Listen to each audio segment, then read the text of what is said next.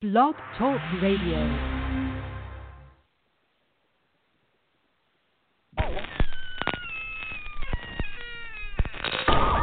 Ladies and gentlemen, boys and ghouls, step right up. Behind this curtain lies a ghastly concoction of delight, horror, fantasy, and terror. Your every wish is our command, your every whimsical desire brought to life. But I'm warning you, there's always a price. Welcome to the greatest show on earth!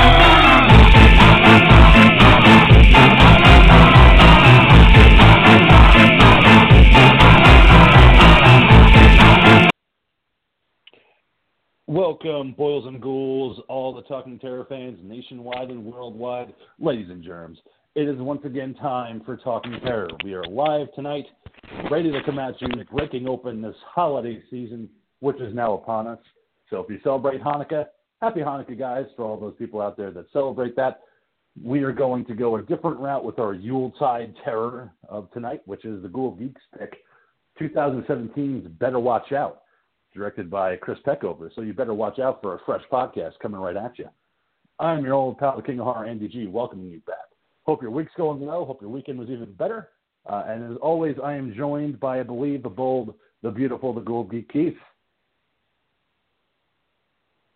And I believe we are still on mute with him. So instead, I will go over to the other co-host that we have tonight, the Mad Monkey, banging on his cage out of tapioca. So obviously, you know he's ready. Monkey. Hey there, Fright fans. This is Talking Terror's furry little monkey horror host, the Mad Monkey, broadcasting to you live, as always, from the Drunken Monkey Rehabilitation Clinic. Hey there, King. Happy Hanukkah to all of our listeners. But also, on top of that, Krampus night. All of you horror fans out there, yes, tonight is Krampus night. So you better be good, because St. Nicholas is there on your side, but Krampus is there on your ass. So you have better been good, or he's coming to get you. I'm excited about tonight. Oh, my goodness. Did I forget that it's Krampusnacht tonight? Damn it. Forgot to put out my cookies for Krampus. He's going to be pissed. Well, like we leave milk and cookies out for Santa, I think we leave, like, beer and hot wings out for Krampus. Right. Well, as we wait for the Ghoul, because I know he had put himself on mute at the start, since you did bring up Krampus, do you want to tell our listeners at home a little bit about Krampus as a creature for Christmas? Because I think Krampus is something that a very select few people know about. They might have heard the name, but they don't really know much of the lore. So do you know any of the lore behind Krampus? I know some of the lore because I didn't even know about Krampus until I started dating the diva, and she introduced me to this weird-ass holiday that happens over in Europe. I know it's celebrated in parts of Germany and other parts of Eastern Europe, and you have St. Nicholas that goes around and does his thing at Christmas time, but then you have Krampus that goes around and collects all the naughty children and puts them in a sack and carries them off. And that's pretty much what I know about it. It's just that, and then in certain parts of Europe, they have big-ass parades in the middle of the night where there's fire all over the place, and you have people dressed up in these killer Krampus costumes just going down the street, banging drums, making noises. A wild-ass thing, man. Oh, yeah. I know a couple of years ago, I think, one of my Facebook friends was posting videos of Krampusnacht, which happens in Austria. And she was saying, oh, my God, we have to go. And it was just nothing but fire twirlers and a bunch of people dressed up like Krampus, and it was chains and people just drinking and having a good time. I was like, man, we are missing out. Austria is the place to be on Krampusnacht. So, you might love Santa, but I love Krampus. Yeah, and the amount of work that these people put into these costumes for the Krampus, like with just making the costumes, making the hooved feet, and then the masks are just amazing, man. I love the amount of art or detail that they put into these masks that they make. Truly so much detail. And this is also something, I think I had actually mentioned it to you, Monkey, but I don't know. Michael Dougherty did a film a couple of years ago called Krampus. I'm not a fan of it. I've seen it. Not really my cup of tea. But there is a direct correlation between Trick or Treat and Krampus. I didn't know if you knew that, because I know that you love Trick or Treat, especially around Halloween time. I do love Trick or Treat. It is my go-to movie every Halloween. And, yeah, I do know about the one scene about the candy that was in the movie. Mm-hmm. It was a deleted scene where I guess the kids are going through a box of candy and other treats, and one of the pieces of candy is the broken lollipop that Sam carries around the Trick or Treat. So, I was like, oh, look at that. Sam and Krampus have a connection, which is cool. Yeah, and then there was talks about Doherty was possibly trying to do something else that was going to bring them together and create this holiday universe. Like, I wasn't sure if he was going to try and carry it through comic book form or something like that, but it was supposed to be something about Sam and Krampus are definitely in the same universe, and they were going to work on something to kind of try and bring the dark side of more holidays together in some way. I believe it was going to be like long comic book form or something, but they were all going to be tied in together and get lapsed over one another. Mm-hmm. Yeah, I heard something similar to that as well. I mean, I'm still waiting for a Trick or Treat 2. I'm still waiting for that movie. I don't know if it's ever going to get made, but I would give anything to see a follow-up to Trick or Treat. Yeah, it could so easily be made, man. It's like, across time, it's just one of those things where you can just pick up and just make another anthology movie and just keep telling more stories about Halloween. And because there's plenty of lore behind Halloween. Oh, yeah. That you could do another sequel. I mean, a lot of people are saying, well, the kid that was playing Sam, he's too old now, but you could have any kid play Sam. You don't need to have that actor. You could have another child actor play Sam. All it is just pajamas and a mask. Yeah, and especially because we're talking about a scene where we don't even see what Sam looks like, with the exception of the one scene where they're all trying on costumes, and we happen to know that that's the actor. But we don't need a specific kid. No, it's fine, and most of it's done by the stuntman anyway. A lot of the things, especially with the Brian Cox follow-up. That's I mean, obviously that was a stuntman. Cox? Yeah, Brian Cox. There he is. Okay, the bold, beautiful Ghoul of Geek Keith. There he is. Welcome, sir. How have you been? God, I'm okay. I mean, I walk in and you guys are talking about Dick. I mean, holy cow. That's what we talk about, though. That's what gets our jollies off. Ho, ho, ho. Ho, ho, ho, ho, ho. Lick that candy cane, baby. Show me the jingle balls. Keep your jingle balls to yourself, man. Good. Oh, excuse me. I am sorry. Because all right, cool. that was, How have you been? Oh, just another wonderful day in paradise, man. Unfortunately, sorry for my delay. We've had a loss of one of our lizards, and needed to we just kind of discovered it at the moment. Unfortunately, just before airtime, so she lived a good life, so it's all good. Those natural sorry, Ghoul. Thank you much. That's very good. But we're happy to have you here, despite the unfortunate loss of the lizard. But as I said, this is your pick tonight. Better Watch Out from 2017. We'll be talking about it later on in the show. We're also not joined by the Demonic Doctor. Due to his work schedule, he cannot be a part of tonight's episode. Hopefully he'll be a part of next week's episode when it becomes his pick. We'll see. As work schedules often are, they get crazy, especially for the doc. He's busy finger fucking his butt. I thought he was over in Eastern Europe celebrating Krampus night. You would think so. I don't know. I don't know if he's a Krampus guy. I mean, I know that he does celebrate Hanukkah, so maybe he's doing that too. Light the lights. I don't know how many candles are up to now. I think 3 or 4. Don't know. I heard the doc made like a groundbreaking discovery. All I heard was the Ghoul Girl out of the other room go, his dick. That would be an amazing find. I'm sure he posts that on the Talking Terror Facebook page. The doc it was like a voice out of nowhere too. It was great. It was like perfect. No, I was gonna say I heard he discovered how to do the self reach around, but his dick is even better. Truly the goal. But yeah, so normally he is the reporter for our show, and I've been able to carry on in his duties as a horror news guy. But I wanted to find out if you guys had anything you wanted to talk about before I kick off some things of note that we could talk about in this episode. Only thing I wanted to bring up is, like, not so much horror news, King, is just because I would love to hear the Ghouls take on this, is because the other night the King brought up an idea of what if they made another Bad Santa movie, but this time had Samuel L. Jackson as Santa. Yeah, I love the idea. I think it's fucking awesome. Yeah, I mean, I guess it could work. I don't know. I never saw Bad Santa 2. Neither have I. Yeah. I enjoyed the original. I found its black comedy to be, like a very refreshing style and a take on that age-old character.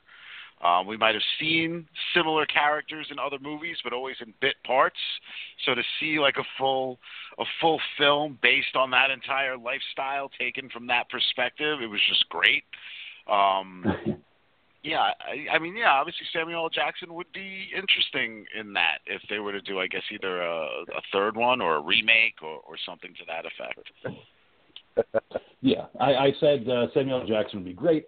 But I also had the caveat that Nicolas Cage would have to play an elf named Kevin that's addicted to cocaine. That would be my caveat. Just sniffing the snow off them mountains. Just addicted to cocaine and throwing gifts at kids. I mean, I don't know if either. Oh no, I guess neither of you guys have Hulu. There is a show called. Well, it's funny you bring up the whole cocaine thing, which is the only reason why I'm mentioning this. There is a Hulu original show called Future Man, starring Josh Hutcherson and some other actors and actresses you've seen a billion times, but maybe you don't know their names or whatever. It is fucking hysterical. It knows exactly what it is. It knows what it is taking off of, and it is like a live action South Parkian type of show, and it is great. And I highly recommend it for anybody. If you've got Hulu, watch it. If you don't, it's just one of many reasons to hook yourself up with Hulu because it's really a lot of fun. Future Man. Interesting. Okay, I'll have to check that out. But speaking of streaming services, I wanted to talk first about Netflix because when the doc's not around, usually we try to get in a little bit of comic book talk, a little bit of shop since we like comic books and Netflix series. So it came out that after the season 3 of Daredevil premiered, they're canceling it after its 3rd season. They are not doing any more Daredevil seasons, but nor are they doing any more Luke Cage or Iron Fist. They are still going to be making another Jessica Jones, but as far as everything else is concerned, they are wrapped up. A lot of speculation is that they're going to the Disney streaming service soon, which is a rumor because it more likely won't happen. But do you think this is a good decision by Netflix to cancel these series, which have garnered a lot of popularity? I mean, not so much Iron Fist. I heard a lot of negative reviews, and I didn't like it myself. But I wanted to get your guys' perspective. Do you think that Netflix made the right decision to shut down production on these shows that were gaining a lot of popularity? Go ahead, Ghoul. I mean, Netflix never reveals their stats as far as how many people are watching anything. Right.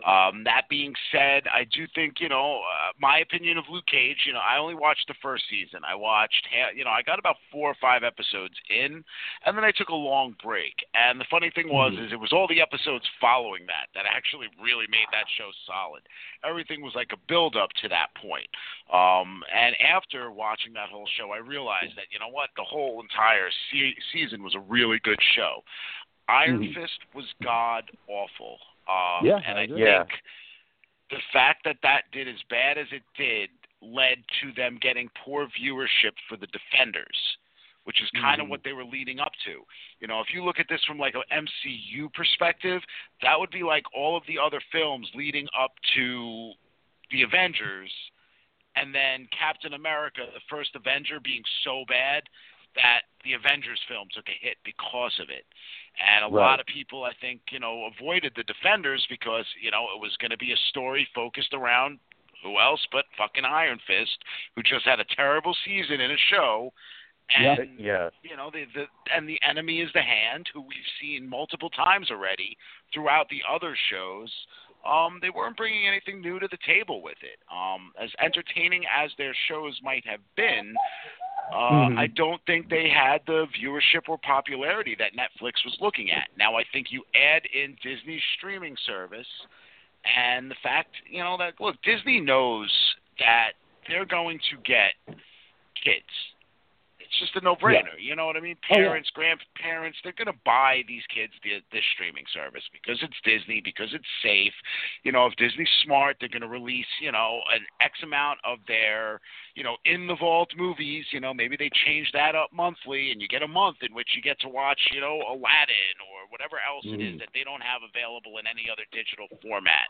But Disney, the reason why they got Marvel and the reason why they got Star Wars is because it gives them avenues that they didn't have prior. Boys and adults. Adult boys, to be specific, you know, because that's what we are as fucking comic book and Star Wars nerds.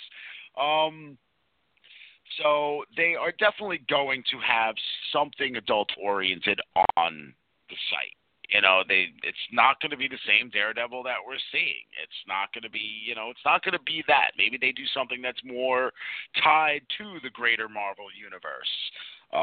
It's sad because I did enjoy the Daredevil series, and I would have liked to see where they went with it. I haven't seen season 3 yet because I still have to finish Luke Cage season 2 and then Iron Fist season 2. Punisher, I don't know if they'll bring Punisher over in any way to that streaming service because it might be a little too violent. So, you know, whether or not they introduce him, whether they move him on to something else, they'll do something. But they're definitely going to do something with Star Wars live action, and they're definitely going to do something with Marvel stuff live action on the streaming site. Yeah, and like I had said, as far as I know, the next season of Jessica Jones is still slated to premiere, as well as the Punisher season 2 on Netflix. But after that, it's probably going to be a wrap for both of them. Yeah. So it's kind of playing out the last of what they have. And Ghoul, you brought up a good point, because Netflix is a streaming service, so it's not like it's on TV with The Walking Dead or any of those shows where you could track Nielsen ratings. You can't really do that with Netflix because you could binge it all in a weekend because they release all the episodes. It's not like you have to wait week to week and see how viewership is doing. So it's one of those things where, but you know what? Yeah. That means Netflix has the ability, though, to look at who's watching what. They know what their viewers are watching. If they didn't, then guess what? They wouldn't give you those suggestions that they give you. They wouldn't give you those comparison ratings that they give you, those little percentages. You know, that's basically telling you what they think is compatible to everything else that you've viewed, and more specifically, whatever else you might have rated during the time you were watching it. Netflix is keeping this stuff close to vest themselves because they don't want the public at large to know what people are watching and whatnot, because they want to keep that shit, you know, in their own house. This way they can target their audience as need be. Sure. Go ahead, Monkey. What do you think? Yeah. No, well, I was going to say, for starters, with numbers, I was looking up a couple articles here, and it's looking like Daredevil was actually like the 4th most popular show on Netflix. That was number 4. Narcos was number 3. The Chilling Adventures of Sabrina is number 2 right now, and of course Stranger Things is number 1. You know, those were the ones that have the biggest numbers. But also, from what I've been reading, it wasn't Netflix that decided to do this. It was all Marvel that had pulled everything off. Really? After these seasons are done, Marvel's going to pull everything. You know, they're gonna pull Luke Cage. They're going to pull Iron Fist, Daredevil. They're also going to pull Punisher. See, that's weird because I'm getting conflicting stories on that. I'm getting everything I'm hearing is that this was Netflix's decision. Yeah. Marvel doesn't have a say because these are Netflix shows. Just because Marvel has the ownership, it doesn't mean that they own the shows because they're Netflix series. So that's interesting. But, you know, and it's looking like Marvel does have plans for Daredevil, but they're not sure what they want to do with it on the Disney Channel. Right. They're going to bring Ben Affleck back. Oh God, no! Please don't. Man. Not John Favreau as Foggy. Let Charlie Cox continue. Let Vincent D'Onofrio continue. I would love to see it. I haven't seen all of season 3 yet myself. I just watched the first episode the other night, so I got like 9 more to go. But it started off really good. I think Daredevil is the one that kind of brought everybody in. Like, forget about the Ben Affleck movie with Jennifer Garner. This is completely new, and they really kind of hit it out of the park. It made me actually like the character of Daredevil, a hero that I never really liked in the comics or in that movie. But I actually liked it now with Netflix. I thought they did something great. Yeah. Well, speaking of Marvel stuff also, though, I've been another Hulu show is, again, just to bring that one up. And no, we don't get paid for saying these things. These are just things that we use. I'd like to, but no. But, yes. But I started watching Marvel's Runaways, which is actually turning out to be fantastic. Really, really enjoying that as well. It is it's definitely a teen-based type of drama in which some kids who some have powers, some don't. You're kind of learning that as we go along, but essentially they figure out that their parents are all kind of villains, and it's all the shit leading up to like who their parents really are, and got a lot of teen angst and that kind of shit in there, but it's still a solid Marvel property. So definitely enjoying that. The Runaways. Okay. Well, not just the band, which I like the band too, but no, the show might be worth checking out on Hulu. We don't get paid, but we do like to mention it. So I want to switch from Marvel to DC because James Wan, who I had no idea is directing Aquaman with Jason Momoa. I had no idea that James Wan was directing the movie until recently. And I was like, oh, James Wan, of all people, is directing Aquaman? Okay, fine. But what he had said recently is that his dream project is to direct a Batman movie that is more of a horror film than an action hero set piece. And if you guys know the comic books, and I know that you do, there's a lot of content in there for Batman to kind of dabble in the horror universe. I would love to see James Wan helm a movie where you take a hard R approach, put it into a horrific kind of situation with Batman, and really take it off the rails. And I think it could be fun. And I think a lot of people will kind of be into it. But I wanted to get what you guys think about that, because Batman is my favorite property of DC.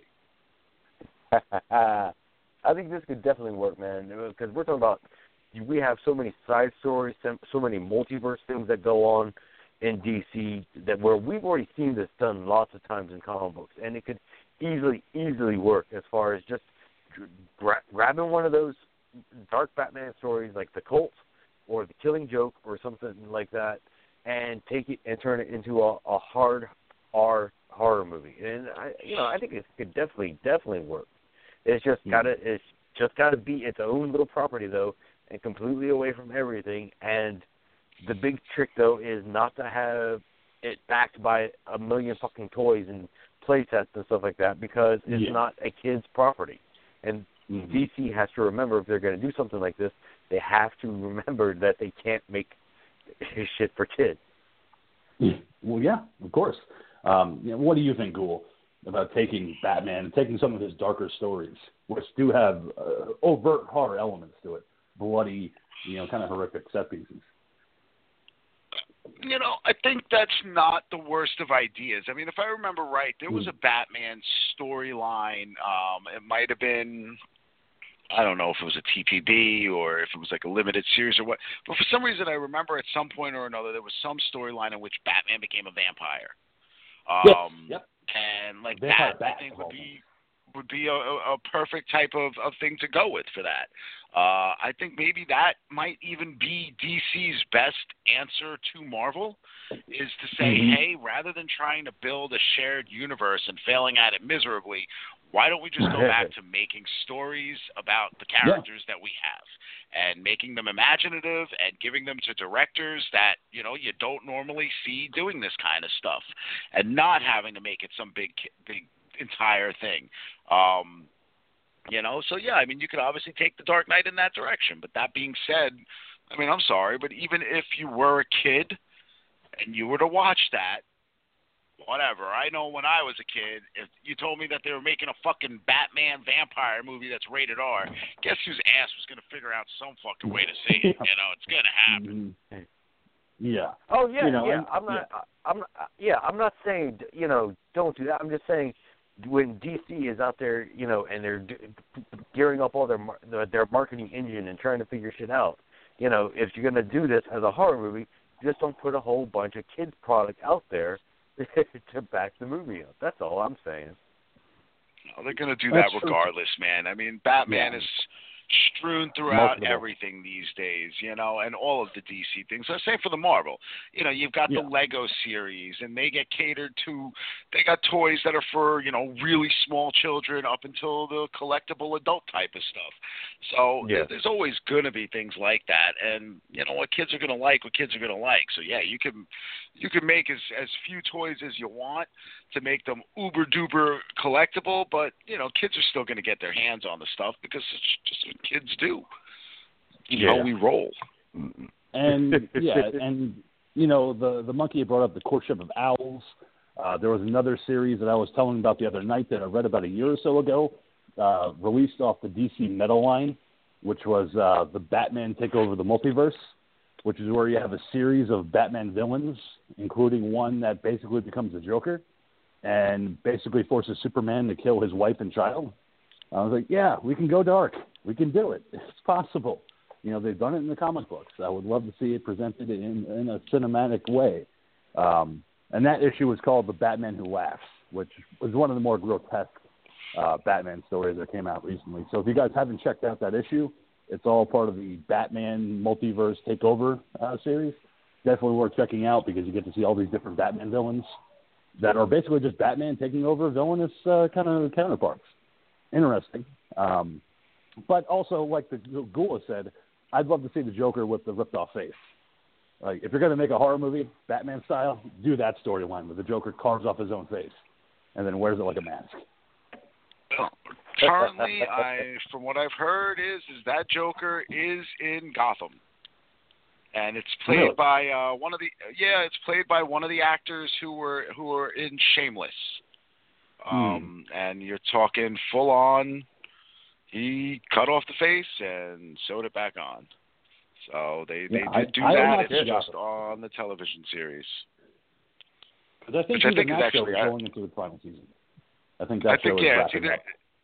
It either wrapped up or it is going into its final season. It's one or the other. Yeah, that I don't know. I never got into that show. I always wanted to, and I kind of tried to check out a couple episodes. It just never hit home because I felt like they were shoehorning in way too many Batman villains. Like, they were like, oh, here's the Penguin, here's the Riddler, and oh, by the way, we're going to introduce a Joker character. Watch out, maybe Harley Quinn's going to show up. I mean, you're doing too much. This is supposed to be the formative years of Bruce Wayne. Well, supposedly all of that is going to be getting tied into the Arrowverse, as they call it, which is the CW series. So, from what I've heard, one of the rumors is that is coming. So it's going to be a crossover. Yeah, there's something coming up on that series called Elseworld or something, and and that is supposed to be doing that tie-in. Yeah, because Gotham is on Fox, right? Yes. Yeah. Okay. Yeah. So I guess they could do a cross-channel promotion, between CW and Fox. They did it with I'm pretty sure they're all owned by the same company. They did it with Supergirl and CBS when she went over, and now I'm pretty sure she's on the CW. And she has her own. They might end up doing the same thing with it. I think that would be a great way to kind of meld the two crossover events, Gotham and Arrow. I mean, I haven't seen either of those shows, really. I've seen a couple episodes. I'm not really a big fan. Same thing with The Flash. Seen a couple episodes. Pretty good. I try to stay away from the DC TV series. I've seen a couple, but, it doesn't hold my attention. Yeah, but I really enjoyed them. CW. I enjoyed them for a long time, but then I decided that I couldn't watch them unless I was watching them in like the order that they were happening because things were starting to cross over every now and again, and there was a website that I was using that had everything in order for me to watch it, and then that website got closed down, And by the time I found another site that had everything, it was, by that point I'd kind of fallen out of it and was just going crazy with it and just couldn't do it anymore. So I took a long break and have not gone back yet. Mm-hmm. But yeah, the Ghoul's right. The complexity of the CW DC universe is like so mishmashed and whatnot. It's like there are websites out there that have charts and timelines and shit like that, so you can figure out which episodes are supposed to tie into which episodes and what order you're supposed to watch them in. Just because it does get to the point where it overlaps that much that you actually do have to watch them 100% together at the same time. It takes a lot of time. Something that I wish I had more of. But unfortunately, with real life situations, you don't always have the time. But I wanted to get into a little more of horror-related news. This is something that we had talked about a couple weeks ago. Leprechaun Returns, which I think comes out next week on video on demand. I don't know if there's going to be hard copies. I know it's digital as of right now. They did it without Warwick Davis, but it's a continuation of the first one. Warwick Davis actually talked about why he is not a part of the project. It wasn't because he's too old. It wasn't because he felt like he couldn't do it anymore. It's kind of a sweet explanation. It's because he has a son that he's been raising, and he sees it as a way of, I don't want to do horror anymore, at least not until my son turns 18. I want to raise my son. I want to do it right. Maybe Willow 2, I could do that, but I don't really want to do any horror-related movies, at least until my son is old enough and at least 18 years old. That's why he backed out of that project. It wasn't like they didn't ask him. They did. He just turned it down. So I wanted to get what you guys think about Warwick Davis basically taking the stance of a father and saying, no, I don't want to be a horror guy. I kind of want to wait until my son's a little older. Then maybe I'll go back. Listen, more power to him for standing on his moral grounds. I don't know, a paycheck's a paycheck, and if they're gonna pay you to do that work, then do that fucking work, man. You're not gonna be acting forever, No, but like you had said, it's the moral ground. It's him basically saying, I don't need the paycheck. Like it's not about the money for me. It's about just wanting to be a father, and I'm happy doing that. So more power to the Leprechaun Returns cast and crew, but I'm fine. Maybe in a couple of years I'll return. But Monkey, what do you think about that? I'm with the Ghoul 100% here. It's like it must, more power to you for being able to take that moral ground to try and be a better dad and set an example through your acting career. But it must be really nice to live in a world where you don't really need the money that bad. Well, I'm sure Warwick Davis has a lot of residuals coming to him. Sure. I wish I had that kind of money. If that, I don't need to worry about it. I'm sure. But I'm sure his film career, I'm sure he has enough residuals coming to him where he's not hurting for cash, especially if he could turn down a project. So it must be pretty nice to have those checks rolling in, from all the movies that he's done. Whenever you watch a Warwick Davis movie, he gets a paycheck. So insert bad joke. Are they little checks? They are. They're tiny checks. But he has to go to the tiny bank of cash. But Gringotts. Yeah, it's Gringotts. He just goes walking. Yep, got my residual check from Willow. So here you go. Got money for the week. But I just appreciated the moral ground that he took, and I thought that was kind of cool. It wasn't like I'm too old. It wasn't that I'm not interested. It was because I got a son, and I want to be a father. So I thought that was kind of cool. But switching from Warwick Davis to put your hands together for the Lifetime Achievement Award-winning Tony Todd, who accepted the award this past weekend at New York City Horror Festival. Excited to see it. I posted the video on the Talking Terror page, courtesy of JK, who's a friend of the show, and Dread Central. He accepted that award, and I was excited to see him do it because Tony Todd is probably one of my favorite actors. And Candyman being one of my favorite films that he ever did. But this is what it leads into, and this is what I wanted to talk about, is because they actually interviewed him on sci-fi.com about the upcoming Candyman reboot that's going to be released on June 12th, 2020.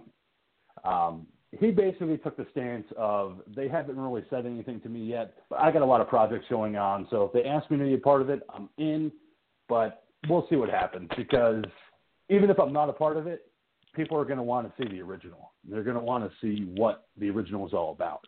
And more power to them if they take another person and put them into the Candyman role. He said there's a lot of neighborhoods that could take a lot of Candyman justice, especially now in this day and age.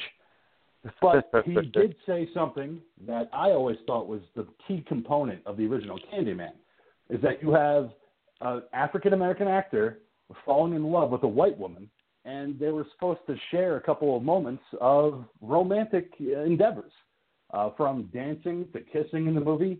And the studio said, no fucking way, man. We can't do that. It's like fucking in the early 90s. You can't have, a black guy kissing a white woman. And even though it's a situation where it calls for it, it's not called for it. And that's, I was with Tony on that. I felt like they could have done it, and it could have been a really kind of sweet moment. Because that movie, I never really thought about it. I wasn't like, oh, this is an African-American actor kissing a white woman. That's fucking weird. Like, it worked for the story. And I think that's why it's such a powerful love story to me, Candyman. So I wanted to get your guys' perspective on his thoughts about what they should probably be doing for the next Candyman movie. Breaking those boundaries, because it's already been broken. It's 2018. It's going to be released in 2020. We're beyond that now, I think, as a society. I agree. I totally agree. It's like, because, again, unfortunately, still to a lot of the world, this is still a very taboo thing, even in this time. And it's like, I know that Ghoul disagrees because he grew up in New York where, he saw mixed couples all the time. But there's lots of other places, like especially down south, where it's considered very, very taboo to see a mixed couple. I had to deal with it as a kid because, we were being called rainbow families and stuff like that because my brother and sister, they were Rambo families African, or rainbow families? Rainbow. Okay, I thought you said Rambo. The Rambo family. No. What, Sylvester No. That's what I thought he said too. Right? No. Sorry. Rambo family? What the fuck is a Rambo family? It's where we stock up on guns, so don't fuck with us. No, but it's just, being in Richmond, Virginia, my brother and my sister were engaged African Americans. So they had mixed kids. All my nephews and nieces were mixed, and there was all that weirdness going on of people that still didn't understand, and still going around, like just looking at it like, that just ain't right, that kind of shit. But yeah, we need to keep breaking down barriers like this. Break it down, get rid of it. It shouldn't be there. I completely agree. What are your thoughts, Ghoul, on Tony Todd's thoughts about the upcoming Candyman reboot and why it's important to kind of break down boundaries? Oh, listen, man. I mean, I even though I didn't find out until much later in my life, but I come from an interracial relationship. Right. My grandfather was African American. My grandmother was white. My father is half black, making me a quarter. I know it's breaking down boundaries and things like that. And yes, in some areas it is still considered taboo. I mean, I just look at it as love is love, and that's that. Yes. So exactly. I think when we get to a point where we don't have to look at it as something that's breaking boundaries, I think that's when things will be better. Mm-hmm. Yeah, I agree. And that's the thing. I mean, I've put it on the Facebook page. I've talked to you guys many times about how important Candyman is to me as a romantic film, but with the horror elements. It's because I never looked at the color. I never saw it as Helen is a white woman and Tony Todd as Candyman's black. I just thought of him as falling in love with this woman that reminded him of a woman that he fell in love with way back in the 1800s when he was killed because of that. Because especially back then, it was just not considered, something that you want to get involved with. So he died for love.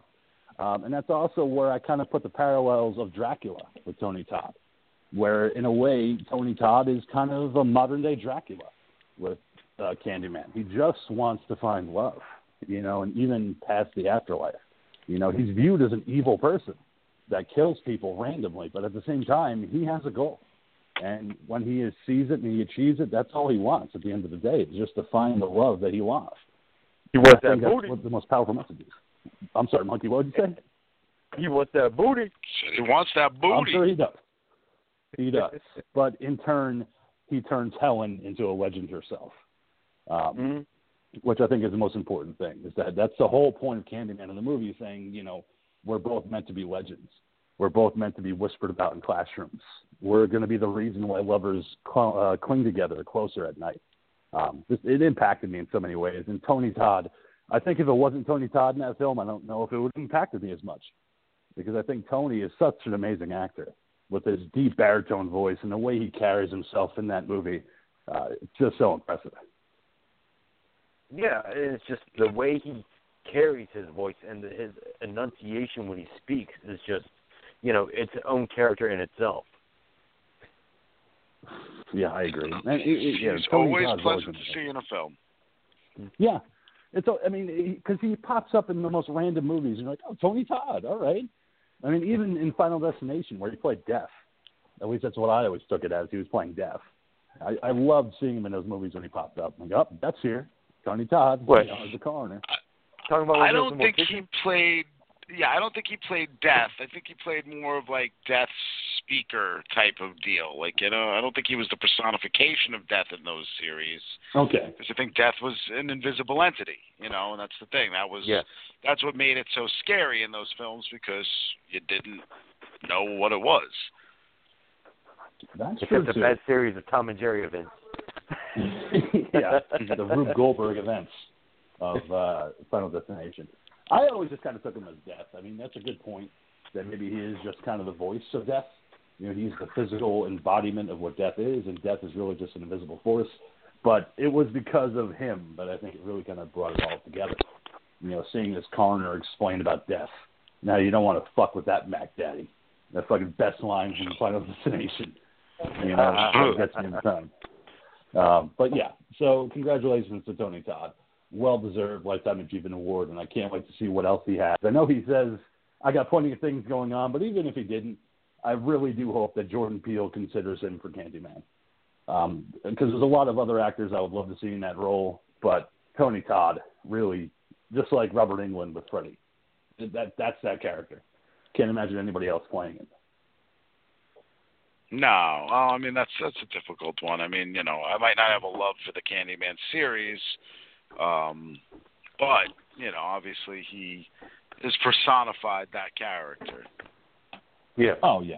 Yeah, and I definitely don't want to say that I love the series, because after part 1, the part 2, Farewell to the Flesh, and then part 3, Day of the Dead, they just made them slasher films. They just wanted to put Tony Todd in a slasher film and be Candyman. And the whole first one kind of lost its meaning. It just didn't have anything anymore to say. It was just, this is a guy with a hook on his hand. He's going to kill people if you say his name in a mirror.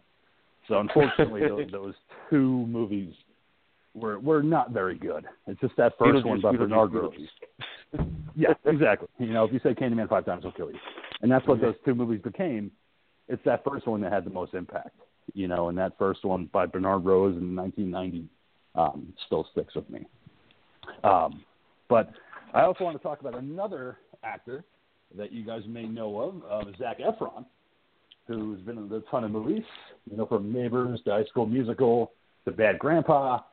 We talked about it months ago on the show. He's going to be playing Ted Bundy in the Joe Berlinger film, Extremely Wicked, Shockingly Wild and Evil.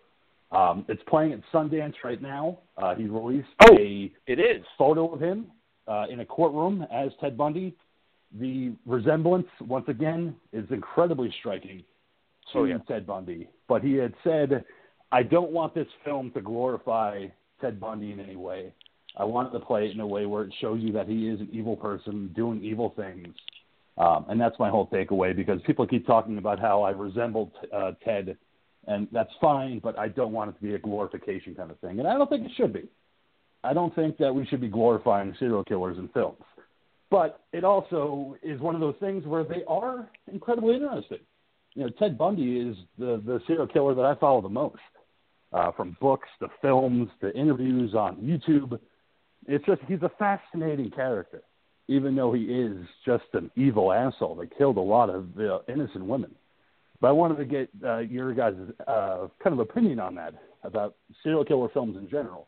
Do you think they kind of glorify these crimes, or do you think that it should be viewed as, kind of a warning about what people are capable of that you never would have thought of been capable of? Go ahead, Ghoul. I mean, I obviously don't think that any film that is going to be considered a true or at least somewhat based on true events with a serial killer should be glorifying anything. But, I mean, we have plenty of horror movies that glorify killers, So yeah. I think, the only reason why you don't do it out of the real-life situation is more about respect towards the deceased than anything else. But, again, we live in a society in which violence is something that we enjoy. Yeah, I mean, especially in the social media day and age. But I just think that Zac Efron's kind of perfect casting. And I had said that months ago, that he has that look, but also I think he has the charisma to kind of carry that character of Ted Bundy. I know it's going to be told from the perspective of the girlfriend he was dating at the time, in the early 70s when he was committing these acts. But, I think it's a great way to introduce Zac Efron into a new fold, because he's been doing comedies for a while, and now he's going to be doing a serious kind of set piece. So, Monkey, what do you think? Yeah, I'm hoping Zac Efron can do this because the only other movie I saw him in where he was doing serious acting was Orson Welles and Me. And he did a decent job in that. It wasn't a comedy in any way, shape, or form. So I know he can do dramas, and I'm just hoping that he's going to be able to pull off this character and just hopefully they've got a really solid script behind it, and they're going to be able to relay the story and tell Ted's story. And there was a great movie from the 80s, late 80s, I want to say. I don't know if you guys remember it, called The Deliberate Stranger, with Mark Harmon from Summer School and NCIS, where he played Ted Bundy. And it was a fantastic movie, but I felt like it left a lot out. It kind of made it seem a lot more of a glamorous thing about Ted, where it's like, the prolific guy and he's going around killing these women, when they left out a lot of details that I think needed to be brought in, because Ted Bundy wasn't just a serial killer, he was also a necrophiliac, which is something that not a lot of people knew about him. That he wasn't just killing women and just leaving their bodies. He was burying them, taking their heads, taking their bodies, dressing them up, and then fucking them. And it's one of those things where it's like, what? Ted Bundy did it? Yeah, he did. It wasn't just this good-looking guy killing women and just walking away. No, he had plans. He had weird fucking designs. So I don't know if they're going to go into that with the Berlinger movie. I don't think it's necessary, but at the same time, you really need to show how fucking vile this guy was. Yeah, they do. And like the Ghoul said, out of respect for the dead, we're not going to sit there and make this, turn him, hopefully, this movie won't turn him into a rock star or anything like that, but just tell the story of the things that he did. Because that's also, Monkey, that's the one thing I did want to kind of add on to your statement, is because there are serial killer fans that do kind of think of these people as rock stars, like Manson, like Gacy, like Gein, Bundy, Dahmer. They treat these killers like rock stars. And I don't think that's the way you should be viewing these people. Like they are vile people. They're monsters. They're charismatic. You want to listen to what they're saying, but at the same time, these are people that have no kind of sense of moral compass. They will kill, and they enjoy it. Yeah, because when we were in high school, we always had those goth friends that were, always reading the serial killer books and, talking about, how they found them so fascinating and, what interesting people they were, and it's like, okay, yeah, but down at the core, they were straight up fucking evil. You do know that, right? Yeah. And, so, I mean, that's also one of the things I wanted to close out on, because I wanted to get the Ghoul's perspective about that, of people kind of idolizing serial killers in a way, where it's like rock star status, where it's like, have you heard about fucking Ed Gein? Hell yeah. Ted Bundy? Fuck yeah. I got a T-shirt with his face on it. I don't think that's, the way that you should be idolizing somebody that committed heinous acts. Yeah, and I remember. Sorry, Ghoul. No, go ahead. Sorry. Oh no, I was just gonna say, because I remember in the '90s, when the trading cards fad was all up in arms and stuff like that. Yep, and you had the the serial killer trading cards. Yeah. Yep. Go ahead, Ghoul. No, I just think that, just like anything, everybody's going to always find something to idolize. So, I mean, you can't stop that from ever happening. It doesn't make it correct. It doesn't make it incorrect. I mean, I think obviously any kind of research and whatnot on these people should always be done towards figuring out why they did the things they did as a means to either predicting somebody else possibly doing it, preventing somebody from doing it, or, even finding some way to cure somebody that might have homicidal urges like that. Mm-hmm. And that's the way it should be viewed. And that's the way I've always viewed these killers, because it was funny. There was actually a post that I put on the Talking Terror page, and you guys could check it out. And it was a picture of 8 serial killers' mugshots. And it said, if you can name all these serial killers, you probably need counseling. I was like, oh, really? I can name them first and last name, their nicknames when they were arrested, what they were convicted of, what their crimes were, and where they are now. I was like, so I guess I need counseling. I'll be fucking serious counseling because I can name them all. I was like, but it's also because it fascinates me, because I don't understand how people can do what they do and take another life. Because I never could. I never, in my wildest fucking imaginations, could ever think of taking another life. These people easily did. I don't get it. And that's what kind of intrigues me about serial killers. Yeah, and I think that's what everyone finds intriguing about them. We just can't get, we just can't get pulled into their vicious little circles of weird shit that went down in their head and go down the same dark path they did. Mm-hmm. So, yeah, I mean, that's my take on that. So, while it is a good advisement that you better watch out for serial killers, you better watch out for the movie that we have to talk about tonight, which is the Ghoul of Geek pick. You better watch out from 2017. So, Ghoul, if you'd like to pick my segue. That was a segue. It was. That's a good one, but it was a segue. Not the best, King. It was, that was like a C+. That was a C+ segue. I'll give myself that. Better watch out, 2017. I mean, essentially, this is a Home Alone type of movie with break-ins and all kinds of fun stuff as a young boy is trying to lose his virginity to his hot babysitter. Yeah.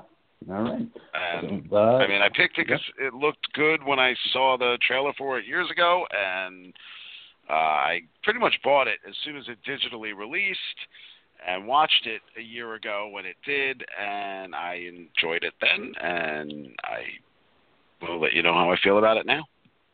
All right. So, Monkey, what did you think about Better Watch Out?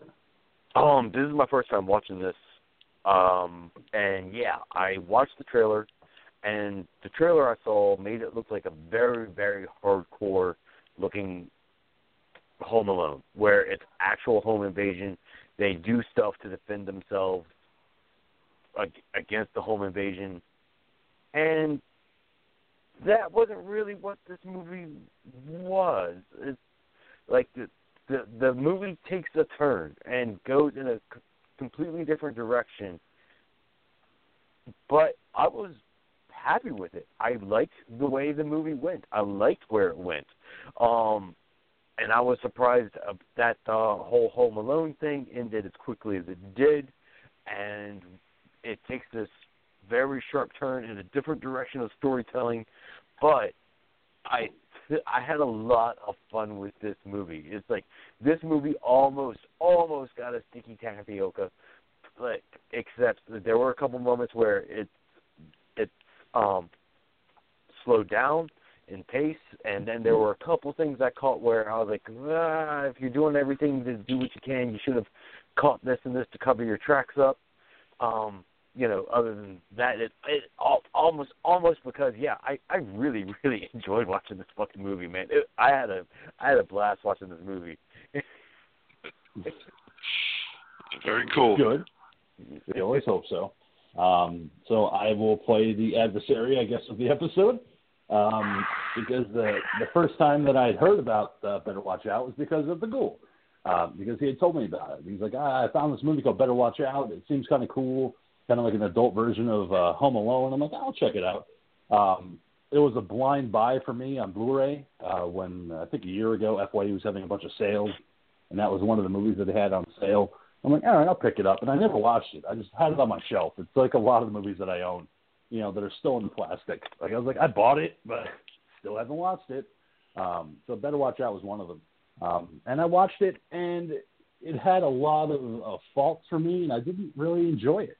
I wanted to enjoy it. I wanted to kind of dig what was happening, but a lot of it seemed kind of obvious as far as what was going to happen, you know, in terms of twists. So I was kind of like, you know, it got my attention in some parts, but in other parts I was kind of looking at the clock going, all right, well, it's an hour and 28-minute movie, so not much more time left. Let's see what happens. So that was my initial reaction. Plus, it's actually, because I had said last week that it was the actress that was in Under the Dome, the TV series, and I was wrong. That's Britt Robertson. Yeah, that's Britt Robertson. It's actually Olivia DeJonge, who plays Ashley, the babysitter, and Levi Miller, who plays Lucas, her young ward. And they're actually together in The Visit, the M. Night Shyamalan movie. They play brother and sister in that movie. I don't know if you guys realize that's that. right. Mm-hmm. I knew she was. I knew he was. I forgot that she was. Yeah, so they played brother and sister in that one, so they're playing opposite in this one. So it was, but it was also kind of cool to see Virginia Madsen. We talked about Candyman earlier, so now there's a connection. But also Patrick Warburton, and I thought the parents were great for what they were, especially because Virginia Madsen's questioning his sexuality because he loves fucking Christmas. I was like, yeah, he's probably gay because he loves Christmas so much because I hate Christmas. I never liked it. Man, straight off the bat, like, I fucking loved Virginia Madsen and her little moment here in the movie. It's like her just being a bitch and talking shit to him. You know, like the whole, you know, you sure you never sucked a dick or anything like that? It's like, and at the same time,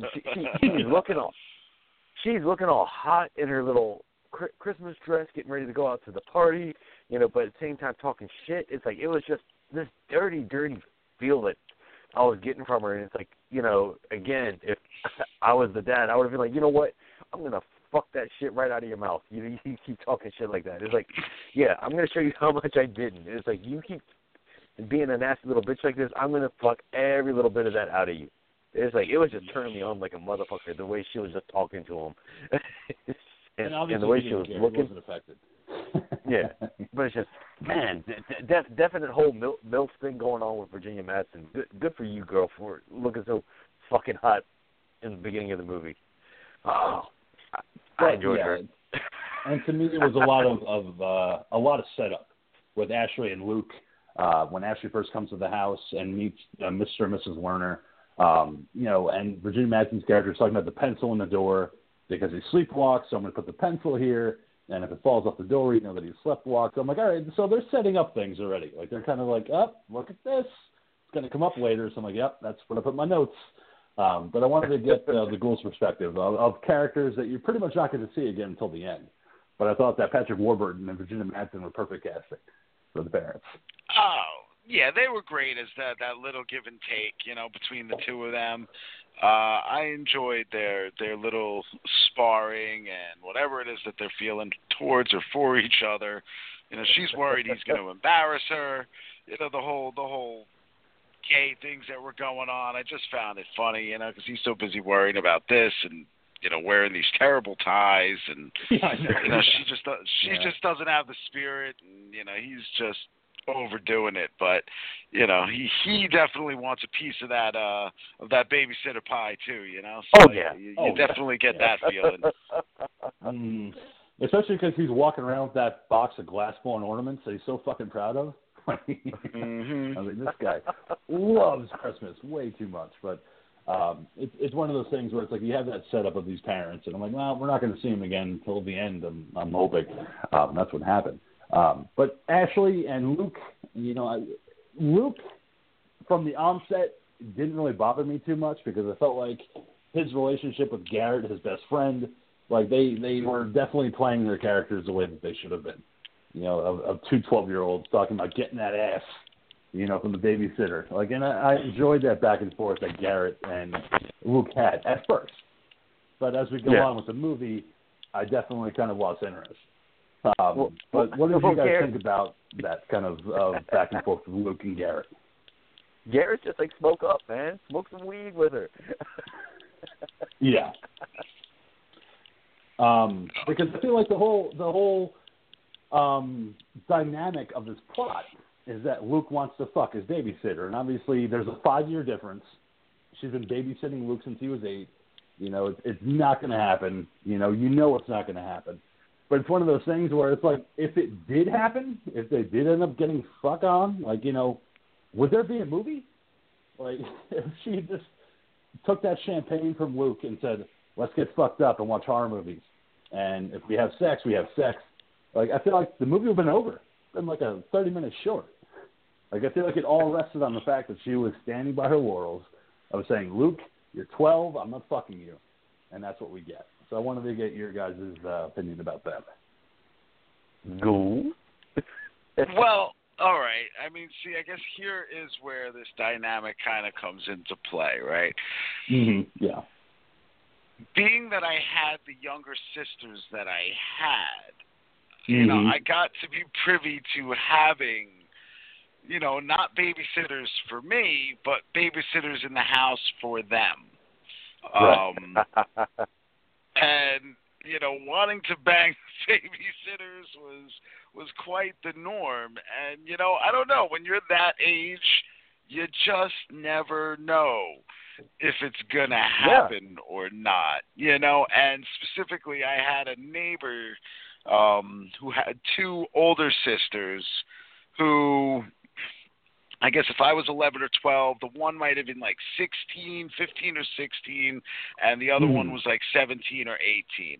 And they were both very flirtatious, and they knew it. Right. And, the one would stick, me and my friend's shirts, our heads under her shirt and that kind of thing, or like right in front of her boyfriend, she'd like stick our heads in her crotch and be like, oh, you're eating me out. Oh, you're eating me out. Like that kind of stuff, And it's a bunch of dorky fucking teens, and all we wanted to do was get our dicks wet. It was like the hottest thing at the time. So the idea that it's like out of the question, no. I mean, in real life, we see that these kind of things happen all the time, and I love Battletoads because, ultimately my first lay was with a babysitter. So, I had a very entertaining moment with one as well. Not that much older than me, but still. Yeah, but I mean, that's a good point that you bring up too, because there's not that much of an age difference between Ashley and Luke either. I mean, it's 5 years, not that much. I mean, he's 12, going to be 13 in a few weeks, but at 12, I made out with a few girls by then. Like I've touched boob. I've been to third base, so it's not like at 12 you're like, oh, I just want to watch cartoons and eat cereal. It's like, no, at 12 you want to get your fucking dick sucked. So I understood well, where he was coming from. Who's a parent now and has seen, various versions of my kids' friends, I don't, they're not all like that, Like, I would love to think that we were all similar in that regard, but no, I unfortunately, in this day and age, I've just met this entire group who seems to be completely, like, asexual, man. It really makes me fucking worry sometimes about the future of our society. But I was the exact same way. It's like at that time, anytime I go off to summer camp, I always ended up getting the crushes on the camp counselors that were, 5 years older than me. I always had the girls that were hitting on, that were way older than me because I the 12 and 13-year-old girls that were around, yes, they were fine, but then when you could actually get the real deal, if you had the option, you were going for that shit. Odds were you weren't going to get it, but you were definitely going to go for it as best you could. Thinking you've got moves, but you really fucking don't. You don't even got a fucking car, Yeah. But still, it's not going to stop you from trying. So, Luke, like I said, I was... The reality is you probably didn't have much of a dick either, as much as you might have thought we did. No, I know. It wasn't, Mexican steel dick. Like, it was just my little fucking penis. Like, I want it, but it's fine. But yeah. So I was with Luke on that whole thing. I was like, I just want to bang my babysitter, and plus she's leaving soon, so now's my chance. And your boyfriend Ricky doesn't pay attention to you, and I do. And like, in a lot of ways, I felt like she was kind of leading him on in a way, at the same time backing away at that moment where he thought he can get lucky. Like, she was like, oh, you're so sweet, and you're drinking champagne. You shouldn't be, but fuck it, why not? The bottle's open, so let's just fucking drink it. Well, I watch weird fucking dude bro horror movies with a guy in a fucking cut-off flannel shirt and a weird paper mask on. I don't know what the fuck movie they were watching. I was like, nope, I don't think I'd want to watch that movie. No, but he can hold his liquor, unlike Garrett. Unlike Garrett, who just fucking ralphs all over the place. He can't. Well, Garrett also had some oxys in him, and fucking God knows how much weed he might have smoked from his brother's fucking pot. Yeah, I know. He's got all these fucking problems. But it was the one thing I wanted to bring up to you guys is that we do have the setup of the pizza delivery man coming over and dropping off the pizza, but they never called. They never called in the pizza delivery order, but it shows up. And it's got mushrooms on it, and Luke made a point of saying, I don't like mushrooms, so he's picking off the pieces of mushroom. To me, first time viewing it, it's not like I knew what was happening. To me, there was something obvious about Luke's actions during the strangeness that occurs in the next couple of scenes with the home invasion. Somebody calling, somebody showing up. It seemed like there was a deliberate kind of way he was acting where it didn't seem like he was scared. It seemed like there's probably going to come a twist, but I don't know when it's going to come in. And I didn't know what you guys thought about that, because to me, Luke just seemed like he was just going along with it. It seemed way too calm, way too casual. Go ahead, Monk. No, it's just, King, when you and I talked about this last night again, I think you're just jaded, man. Because while this is all going on, I think Luke was doing a really good job of acting panicked, like, coming across as panicked, didn't know what to do in the situation. Weird things were going on outside. It was someone, like, I'm going to sit there and talk about it like, that we don't know what's going to happen. But someone's fucking with the house. Someone's doing weird shit, and yeah, Luke doesn't know what to do, and it's up to the babysitter to come up with a plan, and take action because she's the one that's in charge. Mm-hmm. Cool. She could be in charge of me any day. Oh, hell yeah. Actually, she's one of those weird actresses in which, like, I've seen pictures where I'm like, wow, she's not all that attractive. And then there's other ones where I'm like, okay, she's really cute. I think it's all about her makeup. She's got, like, the kind of facial features that the wrong kind of makeup make her look sharp, and she looks better with the soft features. But that's, that's just my inner, like, did I ever suck a dick moment. Not even once while exploring in college. Not once. I had watched the trailer for this, and when I had seen that, I had, I guess, created my own expectations. Excuse me, for what I thought this movie was going to be. So when watching it, I'm kind of like with the monkey there, where I didn't think it was obvious, but it was one of those where when the turn occurred, I kind of felt like I should have seen it coming, because it just made more sense. And even watching it this time, being that it's my second time seeing it, knowing what's going to happen, I saw all of those little clues that were there to kind of let you know, like, this was doing what it was going to do. And I don't think, I think the directors and the story writers here, I think they wanted it to be a surprise, but at the same time, too, I think they knew that this was like the kind of movie that's going to kind of be tongue-in-cheek, and you're going to enjoy it from that perspective. Mm-hmm. And that, Monkey, I know you said I'm kind of jaded, and I kind of think I am, when it comes to these movies with twists, where I'm like, I've seen so many movies like this where the twist happens. So first time watching it, with the toy in the closet, to how casual he is in the attic, where she's like, just stay here, just stay in the attic. We can't move because he's gonna hear us. She's like, I gotta get the gun. And fucking runs away. I'm like, no, like, I'm waiting for a twist to happen. What's going on? And I'm like, all right, well, we're going to get it. Because you had the setup of her looking at the picture of Luke wearing a ski mask. And when you see the intruder come into the bedroom carrying the shotgun, she's like, wait a second, Luke, that's your ski mask. And all of a sudden, the guy starts itching himself. And she's like, Garrett, yeah, you with the fucking anti-itch lotion earlier in the movie. What the fuck's going on? So I'm like, yeah, there it is. There it is, folks. There's your twist. I was kind of annoyed at myself that I saw it coming. I wish they had played with it a little bit longer, but yeah. It's obvious now that it is Luke and Garrett fucking with her and causing this whole kind of chain of events to happen. So when you saw the guy in the bedroom, did you think that it was Garrett, or did you think this was actually a legitimate intruder? I never thought it was Garrett, just because you never really get to see any good shots of the intruder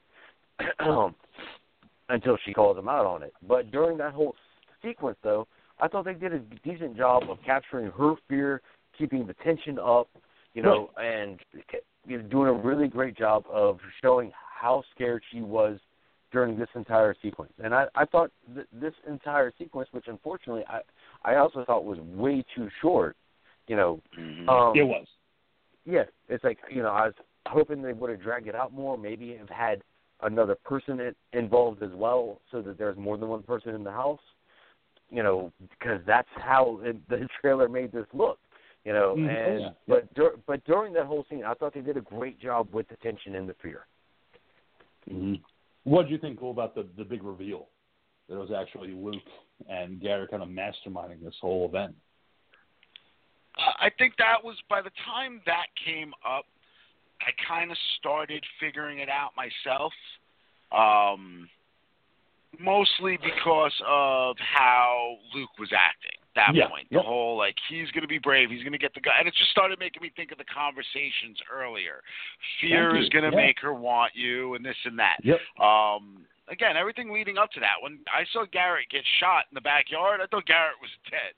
Again, watching the trailer, I had assumed that this was going to be a home invasion movie, but things were going to turn around, and Luke was going to end up being a twisted little fuck. Because, in the trailer, you see him hit somebody with a bat, and, he's doing his whole little giggling thing and all this and that. So the fact that the home invasion was actually set up by Luke, that I didn't see coming up until that very moment. Yeah. I do like the little play there. I mean, you guys caught the Halloween reference, obviously, with the closet and the slats and all that. Oh, yeah. Yeah, a lot of good references there. And that's what I talked about with the monkey last night, where it's like you have a 12-year-old who's masterminding this whole fucking thing. It's like, God damn, at 12 years old, I wasn't that creative. You have to, make all these plans where I have all these, these contingency plans. If anything backfires, I'm in control. When he hits her with a bat and she falls down the stairs, I like the fact that when Ashley's talking about how this is fucked up and how dare you fucking tie me to a chair, and he's like, well, Garrett says it's like the political strife in Africa. And he's like, by the way, I got a paper due on Monday. I was like, all right, I'm into it a little bit because, it's two 12-year-olds, They're still 12 at the end of the day. You have to remind yourself that they're fucking still 12. But to me, they seemed like a very, very shitty version of Billy and Stu from Scream. I was actually just about to say, this whole movie was like somebody watched Scream and Home Alone within a 1 week period and was like, hey, I've got a great idea for a movie. Yeah. That was my reaction to Luke and Garrett as they carry on the film, is that they're really just kind of like the pre-adolescent characters of Billy and Stu, just not doing it in a great way like Skeet Ulrich and Matthew Lillard did in Scream. So did you think the same thing, Monkey? The difference, though, in Scream is that you didn't get a whole entire movie knowing it's Billy and Stu. Yeah.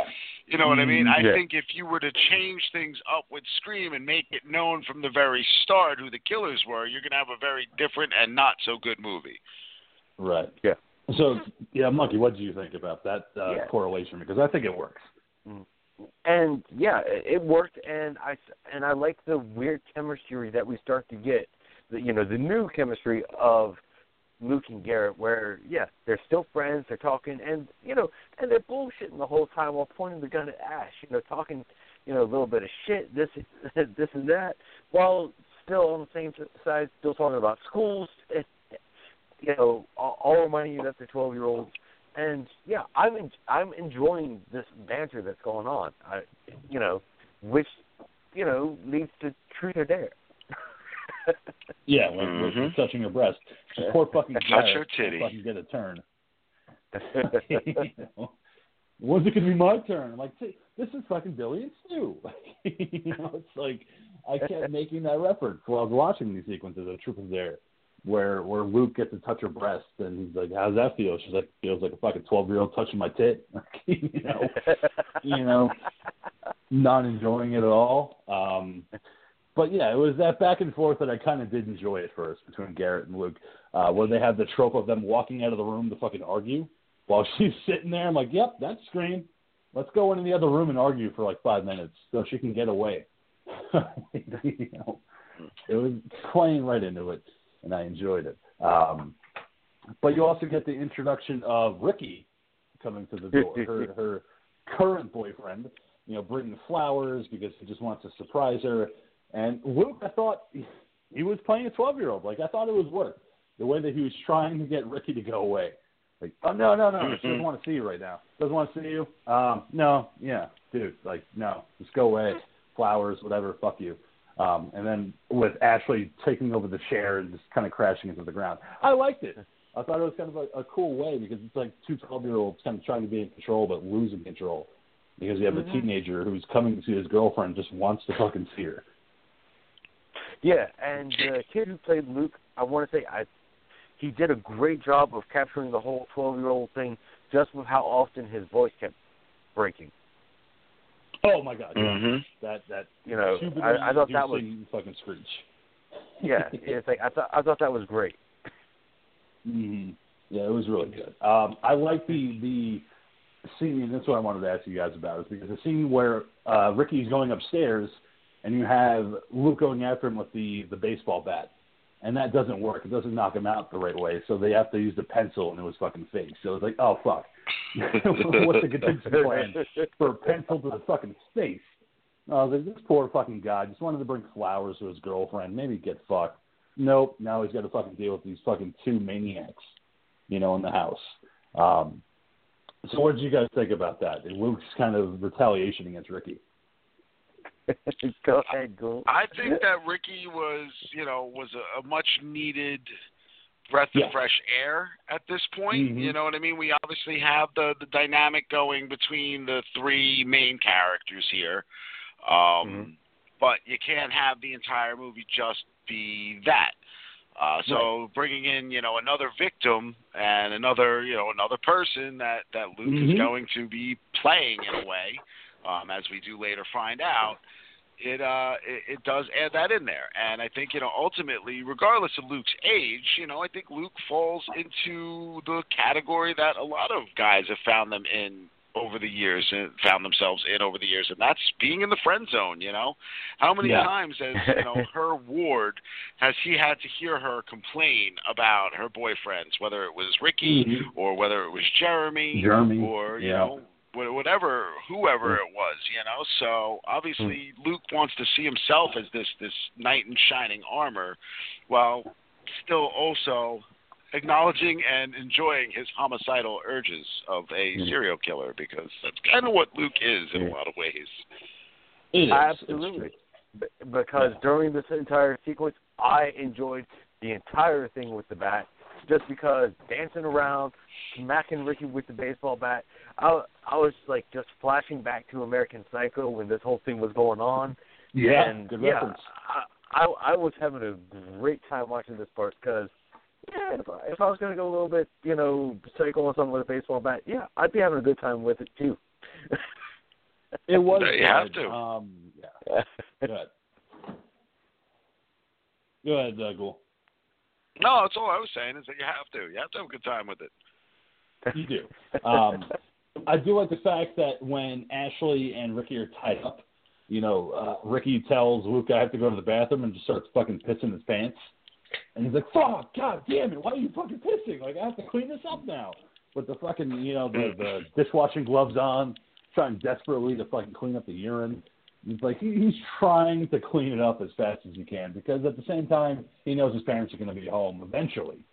So he's got to kind of wrap up this thing real quick, because he wants to make it look good, and he wants to make it look convincing. So the fact that he had to clean up fucking Ricky's piss before home aloneing him, in a way. So, well, yeah. Well, you bring up the whole thing about the parents going to be home sometime, and the cleaning. First of all, I love this thing about how on his phone he is tracking his parents from their phone, so he knows exactly how far away they are. And then also the whole thing about the cleaning is we start to see that Luke is a neat freak and has to keep shit tidy all the time, and that goes into other things later. But yeah, it's like he has to keep things spotless. He's has to have things. He's OCD. 100%. That's what he is. Yes. Yeah. Perfect. OCD is definitely what it is. But yeah, when I talked about it being into the Home Alone territory, this is the one sequence I did kind of really enjoy, with them putting Ricky into the center of the house and doing the Kevin McAllister fucking, I'm going to bring out paint cans and I'm going to see what happens, Mythbusters style. And Garrett's like, you're fucking Home Aloneing him? I'm like, yeah, I like this. So I was like, let's see what happens. My only fucking problem with it is that you didn't really get to see it as much as I wanted to. They didn't show it, man. I was so disappointed. And, it was funny, too, because, again, the first time I saw this, like, for some reason in my memory, I thought I remembered them showing more of it. And watching it, I'm like waiting for like the shot to see it, and I was like, wait a minute, they didn't fucking show it. Like I even checked to see if there were any like special features or something where they showed it, but no, they never did. And you know what I mean? I guess ultimately it's one of those where better left to your imagination, but I don't know, a good practical right there. Even if it was a fucking watermelon or something Gallagher style, would have been kind of cool. It wasn't bad. I just wanted more. I mean, I think the monkey agreed too. It's just like, it was a good effect. Like they showed it, and then it was just the after effect of the paint and the blood mixing together. But yeah, I kind of wanted to see more of that paint crash. Yeah, I felt ripped off. It's like we could have had a nice practical effect there, of some kind. But being that we didn't have it, I love the dark comedy that when Ashley finally cuts herself free and she's trying to, run over to save Ricky. You had this perfect paint splatter on both sides of the chair and this beautiful empty spot where the head is. Yeah. I just it was good. It just wasn't as much as I wanted. Like I felt like that would be their set piece for the movie. Like this would be what sells. The fact that you have this head exploding with a paint can. Like, it would have been great, but they kind of went the dollar store route of this. We're not going to really show it. It's implied. So you know what happened to Ricky. I think it's that. I think it's also one of those where they wanted to, I don't want to say play it safe, but that they, I think in a way they kind of were feeling like maybe this could play to a wider audience if you didn't go that level with it. Again, like I said, there's a part of me that really wants to fucking see it, only because, I don't know. I just kind of feel like it's like, hey, would his head fucking explode or not? Like I want to know. Yeah, I want to know more about the style. At the beginning of the movie, they had this whole argument about it, setting up this very scene, So like even in the trailer, you see something like that happen. And, like, even at that point, I was, thinking to myself, oh, cool, this is going to be, a home invasion film. And, he's going to home alone fucking somebody that's invading his house. And I was waiting to see it. And, no, that probably is the only thing that I found a little bit disappointing is that they just never gave it all the way to us. It definitely was really just kind of disappointing. I was glad that they did it, but they could have shown a lot more. It also leads to Ashley realizing as she escapes that the gun is empty. So to me, that was like a Devil's Rejects moment where Baby Firefly tells people in the hotel room, like, if you point a gun at somebody, they'll believe that it's loaded. Like, so that was my takeaway. Like, yeah, if I point a gun at you, you're going to think it's loaded, even though it's fucking empty. You know, and how... it happens all the time in robberies, you know? Mm-hmm. Just because you have a gun doesn't mean it's loaded. It's a gun, so you automatically think that it's a weapon that's going to be used. So I did like that. I like the fact that Garrett and Ashley are fighting inside while the carolers sing, with Luke making another fucking costume change in this fucking movie. He had like several in this movie where he's constantly changing his clothes. And now he has the ho-ho-ho sweater on, and he's watching the carolers sing, and fucking in the background, you have Garrett and Ashley fighting each other. And he's like, very nice, guys, very nice. Here's $1 for you. Like, I'm like, yeah. I kind of liked it because you have the back and forth. You have shit happening in the background, but you can't hear it because of the carolers singing. Yeah, I thought it was awesome, and I love that he's taking his time. He's changed because, again, he's got this OCD thing. He's always got to be clean, you know, is how I took it. And, you know, meanwhile, he's pretty again, so he's passing out cocoa to the carolers and talking about they've got a new lineup of singers this year and stuff like that. And it really brings the harmony together. You got to figure he's gotten the OCD from his, you know, partly from his dad, partly from his mom. Yeah. And I love the introduction of Jeremy, the other boyfriend, who really is just like a Zac Efron clone to me. Like with the backwards YouTube money hat on.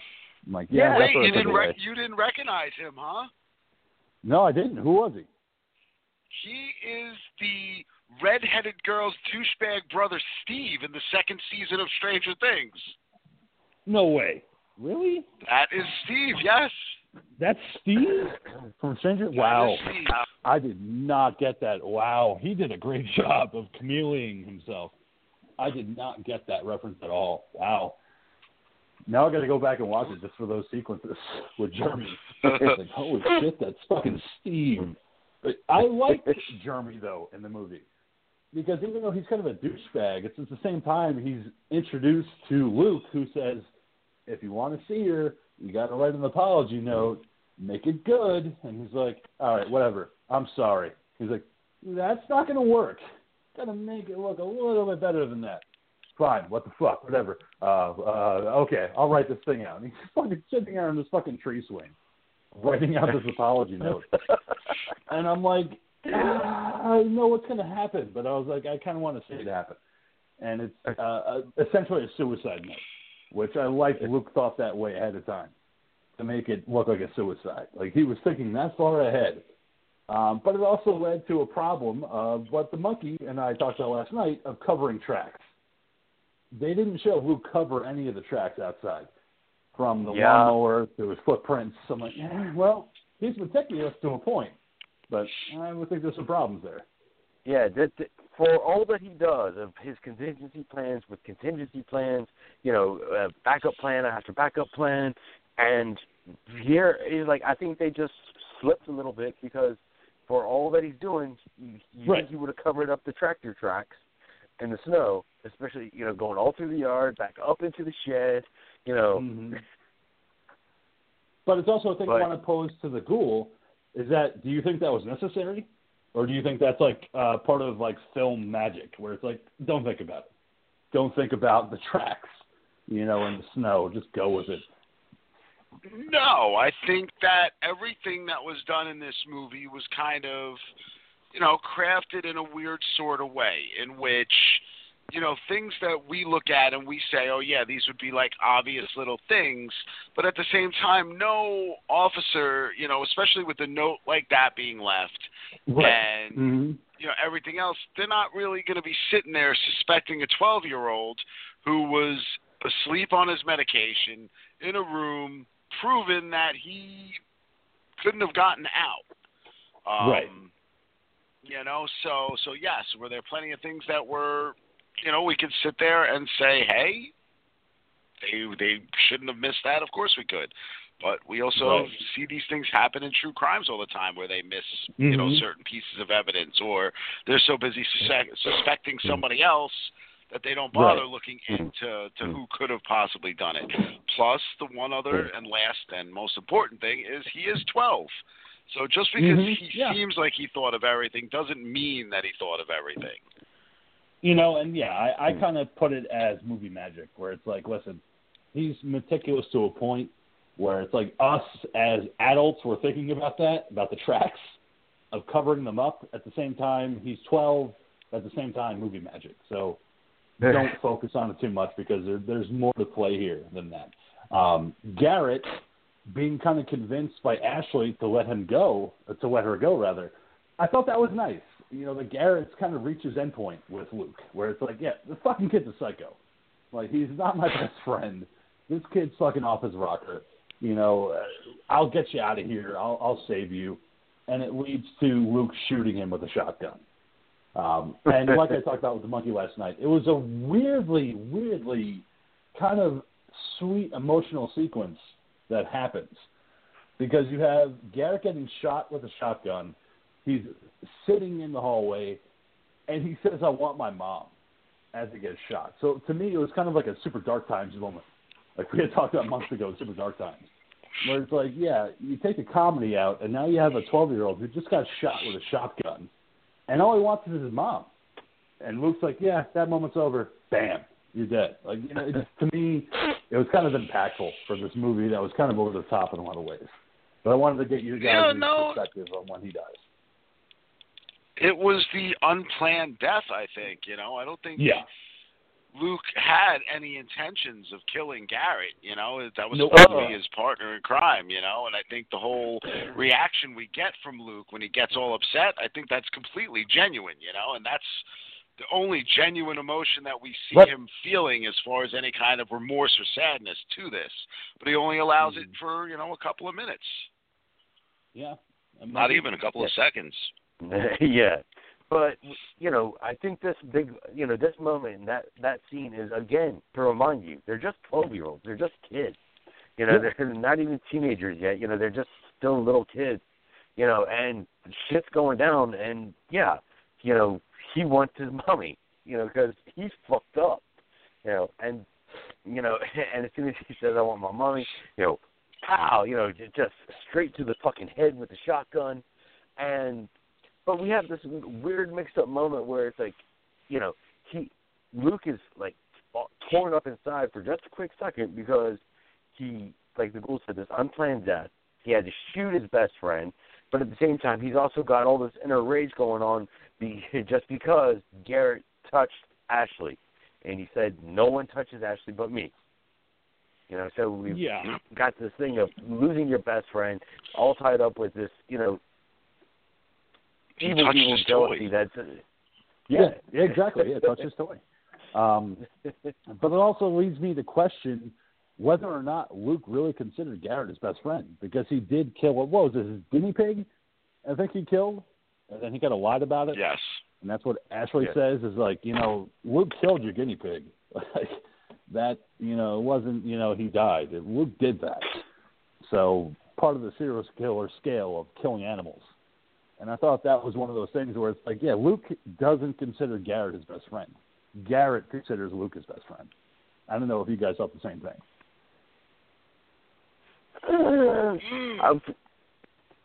Go ahead, Ghoul.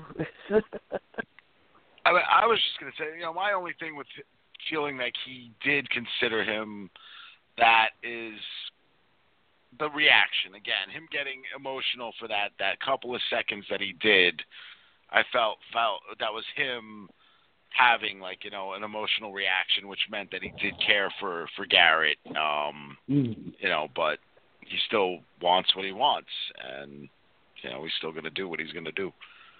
Because I just thought that, like, Garrett was like an alibi in a lot of ways, you know. So he's going to be useful for an alibi, but he's not a best friend. You know, he's a friend, sure, but at the same time, he's a good alibi. You know, if I need one, you know, if I need to create an alibi, he'll do it. I don't know though, man, because we also have the moments where earlier in the movie where Garrett's upset that they're not going to be able to get away with it, and Luke is, you know, reassuring him, going, "Dude, well, remember this time when I got you out of that, and that time when I got you out of that? I'm the king of getting out of this shit." it's like, it strikes me, though, that, Garrett was his best friend, but it also strikes me that Garrett was his only friend. Mm-hmm. Yeah, which could have been very true. But we had talked about Garrett and Luke, but you also have this weirdly kind of emotional sequence with Ashley, with the tear rolling down her cheek and kind of realizing that Luke's entire plan is that she's not going to get out of this alive. Like, there was no plan of her surviving this night, and she kind of accepts that fate. And I like that particular sequence of Luke kind of putting his head on her shoulder and talking about how his mother always cared for him and always carried him as a child, but then at one point she stopped, and she goes, I know exactly why. And then just closes her eyes and doesn't tell him. So he's freaking out, going, tell me the reason. Open your eyes. And she's refusing to do it because she's accepting the fact she's going to die, that he's going to do what he has to do. So to me, that was kind of powerful, the fact that Ashley is kind of accepting it. Like, I'm not surviving. Like, I'm going to die. He's going to do it, so I owe him no explanation. I'll let him fucking suffer with, I know why, you don't. I'm going to take that to my grave. I don't know if you guys thought the same thing, but I did. Yeah, I took it as a personal fuck you. I'm not going to be able to get out of this situation, so I'm going to fuck with your head one last time. Try and get with you. And if anything, I took it as maybe just as a way to see if she could maybe get away with stuff for a little bit longer, just to dangle something in front of him to see if it would, prolong the inevitable. Right. What do you think, Ghoul? Yeah. No, I kind of think it was one of those where it was a last-ditch FU. It was, maybe that last attempt to see if she can get away with something. Maybe he'll make a mistake if she can throw him off, upset him. I mean, ultimately, that is what happens. He does what he's going to do, which is, attempt to kill her. But, she ends up with the last laugh there because, he was so busy thinking that he did everything right and got everything done that he didn't make sure of one little detail. It was a great segue into the final moments of this movie, where he takes out the switchblade knife and he stabs her in the neck, and, you assume that she died, that he did what he had to do, but now it's cleanup time, and I'm like, why'd you have to use the Ramones? Oh, it was good. It was good, man. I didn't like it. I was like, I like this song. It doesn't belong in this movie. Why is he fucking dancing? I'm like, all right, well, he's a psychopath, so fine. But I didn't like the fact that they used the Ramones song in this movie. I'm like, all right, fine. But I like the fact that he thought he had everything fucking figured out, and he's like, oh, fuck, the pencil. Like, there's always that one thing that you didn't think about. And I like the fact that he was jittering around with the pencil on the door because he can't figure it out. I'm like, dude, go out the window. Like, but it went to show that he knew about the pencil. Which up until that point, we didn't know that he knew that the mother was doing that with this whole sleepwalking thing. Mm-hmm. Yeah. But yeah, it was the scene on the rooftop where he's trying to go from the one room to his room so he could balance the pencil just right. That kind of annoyed me in a way because it was just too perfect. Where it's like, oh fuck, the deer. Oh, I'll pick up the electronic deer. Oh fuck, the fucking candy cane. My parents are home. I was like, it seemed like it was working too much in his favor, where he caught all these things. I'm like, let something fall. So the parents are like, what the fuck's happening on the roof? Because again, he thought of everything. He had shit dialed down. And unlike you, I really, really enjoyed the whole cleanup scene. Him dancing around to the Ramones and stuff like that. Because he knows he's going to get away with it.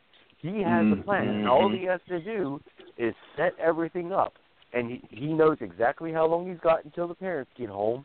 He knows exactly what he has to do and the picture he's going to paint. And now he's got to set it all up and make it look pretty. He knows that he's going to get away with it. And unlike you guys, and I apologize because I didn't realize this, you guys picked up on it about the medication. I didn't, and the monkey reminded me last night about the sleeping medication that he takes. Because I was like, wait a second, Like, he planned all this stuff, and then he's going to go lie in bed, and his parents are going to come home and be like, oh, fuck, what the fuck? Like, and he's just asleep in his bed. And I was like, no. Like, they'd be like, you didn't hear any of this? And I'm like, well, no. Wait, yeah, okay. Yep, because medication. the sleeping medicine knocks him out. Yep. And he took, I did not catch sure that until you told me about that last night, Monkey. So appreciate that. And he made sure to take it, so in case anything goes wrong, it's in his system. So if they want to check him and stuff like that, yep, it's in his system. He's got it all covered here. He's got definitely surprised by that. He is going to get away with it. It's perfect. Yeah. But then, because when he took those pills, we have a survivor. What the fuck you mean you're a survivor? I took that I'm like, all right, he's taking his medication before bed. He's going to lay down. And he's just going to lay there until his parents come home and start screaming. He's going to be like, what the fuck happened? Like, crazy shit, right? I'm like, wow, I completely forgot about the medication. But I like the fact that you hear the paramedics saying, there's another survivor. We got a live one. She put duct tape over the wound. I'm like, fuck yeah, Ashley. You do that shit. Like, I was so happy she survived. I was so glad that she had that moment of laying in the stretcher and flipping him the fuck off. He knows he's fucked, and he is in for some shit, possibly. Yeah, possibly. I was so pissed off about that scene because I was 100% behind Luke about, pulling this off. Like, I was enjoying him being this little mini serial killer and doing it and, like, getting everything all prepped and ready. And then we have this final moment where it all falls apart. And I don't know if it all falls apart. I'm just saying, right? I'm saying right now, it all falls apart because it was not perfect. He did what he killed her like he thought he did, and now she's being taken away in a hospital as she's giving him the finger. It just pissed me off. And here's my question, because there's a little more to talk about before the finale. So you have Luke setting it up, which is, when you think about it, it's going to be a lover's quarrel. It's going to be Ricky, Jeremy, Ashley, lover's quarrel happening at the house. How do you explain Garrett? How do you explain him having his head shot off? Or a shotgun? Jeremy did it. Okay. He puts Jeremy's fingerprints on the shotgun. Yeah. I thought he was trying to have Jeremy's body hold the shotgun, and it just wouldn't hold. And that's why he took the shotgun away. I didn't know that was a fingerprint thing. No, because he had the paint on it. Okay. So you figure that he got there. Garrett was still there when he wasn't supposed to be. And Jeremy ended up taking them all out. And that's, he's apologizing to Ashley for everything that he did, which was murder all three of these people before taking his own life. Yep. Okay, see, that was my question, is because how do you explain Garrett? Like, I could understand Jeremy and Ricky and Ashley, but how do you explain the crossfire of Garrett? It's like, just what is wrong place, wrong time. Which makes sense. Did you guys think that Ashley should survive, or do you think that she should have just died? Because I love the fact, like I had said, that she survived. I don't think that she should have been a casualty of Luke's, master plan on this Christmas night. Well, I just told you how I felt about it. So, Ghoul, what did you think? I liked it. I think it was a nice little turn at the end there. I think Luke had me up until the point that he killed Garrett, and then I think he went too far. Which is really terrible to say if you think about all the other things that he had done prior to that. But no, I was glad that we did have a survivor, and it just, again, like I said, we don't know what happens. We don't know if he goes to the hospital and ends up being able to take care of what he's got to take care of, or what. Obviously, we, like I said, watching this the second time through, you get to see and pick up on things that you didn't really think about the first time around. But the whole, whatever it was that he had in the vial that he poured into the champagne that supposedly was going to make her forget everything, and she kicks it, and that's why he doesn't get to use it. This time around, it was never going to work. That was never meant to actually do anything. Right. You know, and if you look at everything that Luke does with a purpose, then part of that purpose was she was going to kick it out. You know, it was going to break. He was going to get too close and allow that to happen. It's just another excuse to do whatever it is that he wants to do. Right. Yeah. Because, and Monkey and I talked about this the other night, when you think about it from a police investigation standpoint, once Ashley is healed up and the police start asking questions, who's going to believe her story? Like that, yeah, I was babysitting this kid. He fucking went psycho, and fucking he said all these things in emotion. Like, I think they would more lend to Luke's story than to her. No, I think, well, again, you know, unfortunately obviously for her, the evidence is there, you know, and she's a character witness. It becomes a he said, she said type of situation. Yeah. So, yeah. And I mean, I don't know where they would go with that. You know, unfortunately for her, you know, Luke did have the sleeping pill. Luke did have the pencil in place. There were plenty of things in Luke's favor that would show that he wasn't awake or around to do any of that stuff. Mm-hmm. Yeah, and it's just, and like I told you, it's, you know, he said, she said thing, but then it's going to become a more thorough investigation of the scene. They're going to be checking shit out. You know, who knows? They might find those footprints on the rooftop. You know. Well, depends on how thorough they are with the investigation. Yes, I think but that's it's what a I'm clear-cut saying. case. Yeah. I'm not saying it's clear-cut. I'm saying that then it would become a more thorough investigation, and they would investigate the scene more so when they get her statement. But that's if they get her statement. Because even though I didn't like that ending, I like that then they throw in a little scene afterwards for those of us who may not have liked that she got away.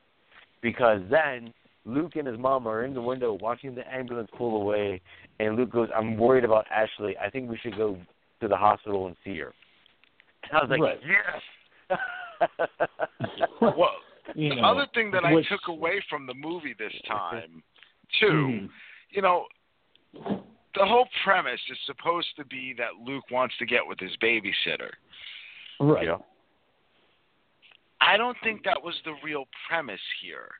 And I think that might have been what Ashley's little secret was, of knowing why the mother wouldn't want to do that with him anymore.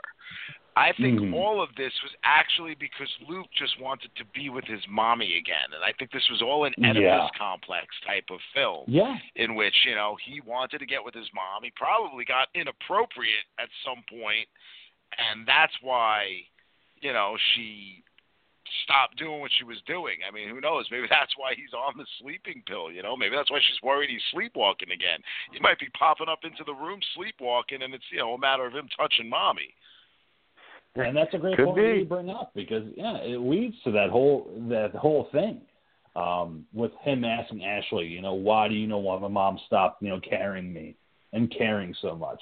You know, maybe she did see the writing on the wall, you know, that he is a little bit of a psychotic, you know, that he is trying to have an Oedipal kind of complex with his mother, you know, and it kind of leads credence to that kind of a theory, you know, in the movie where it's, you know, she's a little bit scared of her son maybe.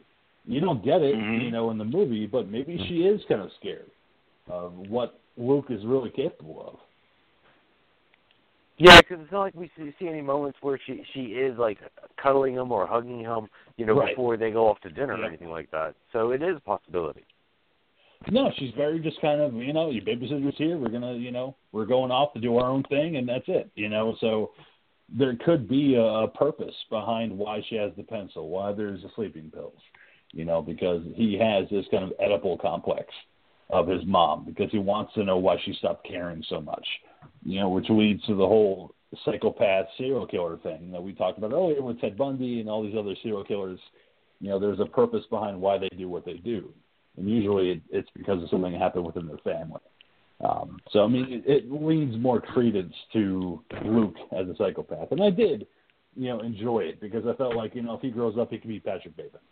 You know, growing up in Manhattan, you know, and getting more articulate with his kills because this is like the monkey had said, this is the birth of a serial killer. Like, this is what you're watching, is the birth of the serial killer. Who actually likes to have fun while he does it. So I took this as pretty much, this movie is Home Alone, except this time the wet bandits end up meeting the dude from American Psycho, and he just goes all fucking crazy on their asses. Which always, that's one of the things as we close out the episode. It's one of those things as I watch Home Alone now as an adult, how Kevin McAllister didn't become a serial killer. Because these traps that he makes for the wet bandits, Joe Pesci and Daniel Stern, I'm like, yeah, he's really fucking creative. He's probably going to go on to kill a lot of people when he gets older because of how creative he is and how he can get away with it. But they didn't want to go that dark. It's a family movie. He I would definitely think he's more a Jigsaw. Right? Yeah, he is definitely going to have some people trapped in a basement somewhere as an adult. He's not going to be the Christmas kid that we know him as. He's going to follow Robert Blossoms, the next door neighbor, with a shovel. Like, yep, I know where to put my victims now. So it leads to a whole other set of circumstances. Because even when you think about it, what is Luke going to do when he gets to the hospital? I want to see. I want to make sure. What are you going to do to kill this girl, the last thread of the night? Like, I don't see him doing anything, really. It's because that's going to be a difficult thread to close up, to try to kill off Ashley. I don't know. It's like that's the thing that I just like that they leave that open ending there to where, he just might get away with it. You don't know. And I think he would. Like we had talked about, I think he's going to get away with it either way. Even if she wakes up out of getting healed and goes, oh, he's a psychopath. You got to kill him. Like, no cop is going to be like, yeah, sure. So, your psychopathic daydream of Luke killing everybody and you being the victim, that's not going to fly. But it's an interesting theory. I don't know if we're ever going to see a Better Watch Out 2, but maybe. No. I don't know how well this movie did, so I can't say that, it was a blockbuster and, we're going to have a sequel in another 2 years. So I don't know. I don't know if it ever had a theatrical release, but I know it was well received both critically and people seem to enjoy it. So I still don't think that leads credence to there needing to be a sequel. No, but we've also seen sequels made to movies like fucking Silent Night, Deadly Night. So you never know. I know. I mean, I could have a whole episode talking about the sequels to Silent Deadly Night and where they went with those sequels, like Garbage Day in Silent Night, Deadly Night 2, where it's a clip show of a movie. I can have a whole podcast just talking about the Silent Night, Deadly Night series and where they went with Don Rickles in Part 5 and Toy Maker. So, yeah. I'm good, thanks, though. That's a whole dissertation for another episode. So as we close out the episode, as I had said earlier in the episode, the doc wasn't able to join us because of his schedule, but next week it is his pick. He did give us what he wants to talk about next week, which is a movie that just came out this year, which is kind of a conflicting movie for a lot of people, whether it's good or bad, and that's Hereditary. So we're going to be tackling another movie from 2018 that had a big impact. And I think we've been doing a great job with that, guys. Talking about some elevated movies horror that released this year.